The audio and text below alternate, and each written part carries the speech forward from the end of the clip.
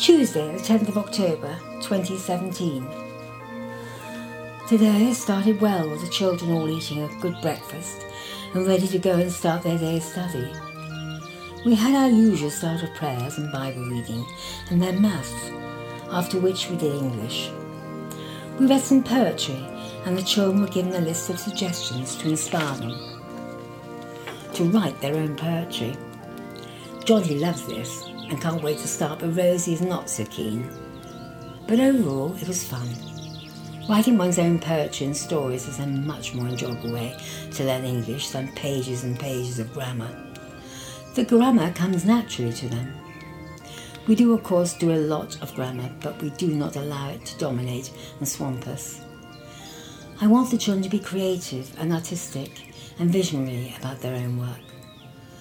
We worked very hard last year on parts of speech and comprehension, and they understood the importance of fluency in order to be understood.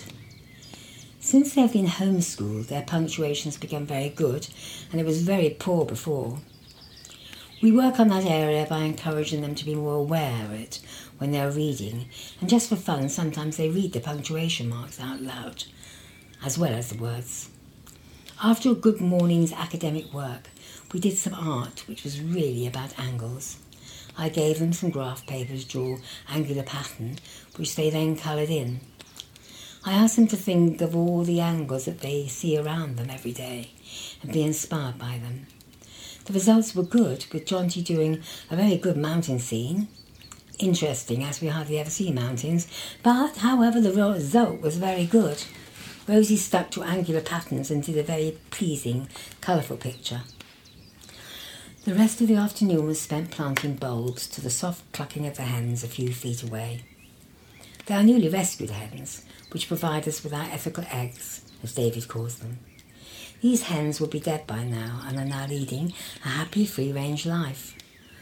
We are all vegetarians except for David, who is a vegan, and we object to the way that eggs are usually produced. The way even free-range eggs are produced is a disgrace. And David and I recently looked at a lot of films and documentaries about how our food is produced. The result was David becoming a vegan. We want to live our lives in full cooperation of all other living beings and things both flora and fauna, because we believe that the human race has gone badly wrong and we're now on a collision course to the complete demise of planet Earth as we know it and as God intended it to be. This can only be prevented if every living being plays his part. Become the new Adams. It will not be easy, but it's possible, so let's do it. We're great recyclers, and for some time now I've had a dilemma. We're asked not to recycle tins that have the remains of food in them, like for instance baked bean tins. We're told that we should rinse them out before we put them into the recycle bin. But should we be using our good clean water in this way? So many countries find it difficult to find any clean water at all. At the moment, I keep a bowl or bucket of ex-washing up water in the scullery and swish the tins or cartons around in this before I recycle it. You can, of course, just rinse the tins or jars out in the washing up water at the end of the washing up process, if it works better that way.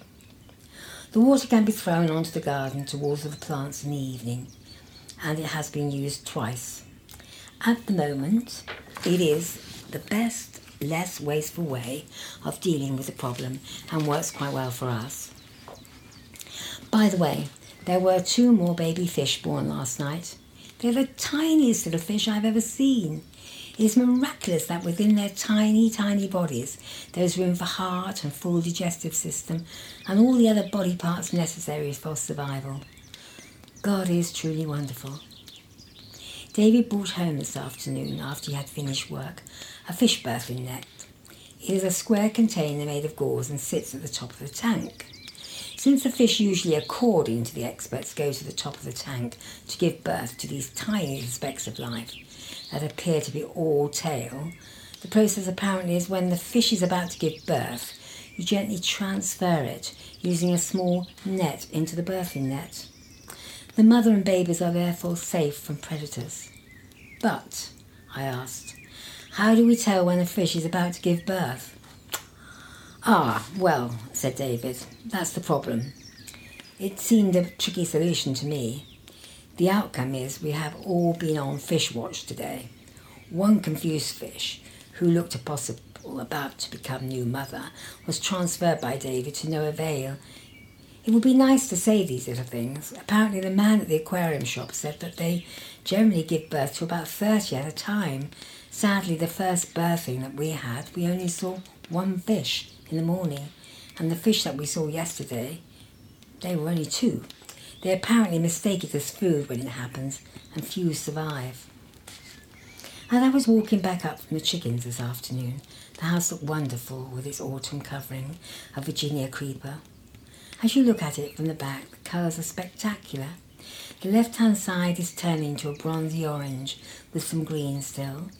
The colour would turn to a deep orangey red eventually. The right-hand side is a light pinkish hue amongst what remains of its green leaves, but will turn to a brilliant blazing scarlet, which catches the sunset's fiery glow and lights up the house in a spectacularly dramatic way. I lingered for a while on the terrace while the dusk closed in and the bats came out, swooping up and down over the steps and the big herbaceous borders.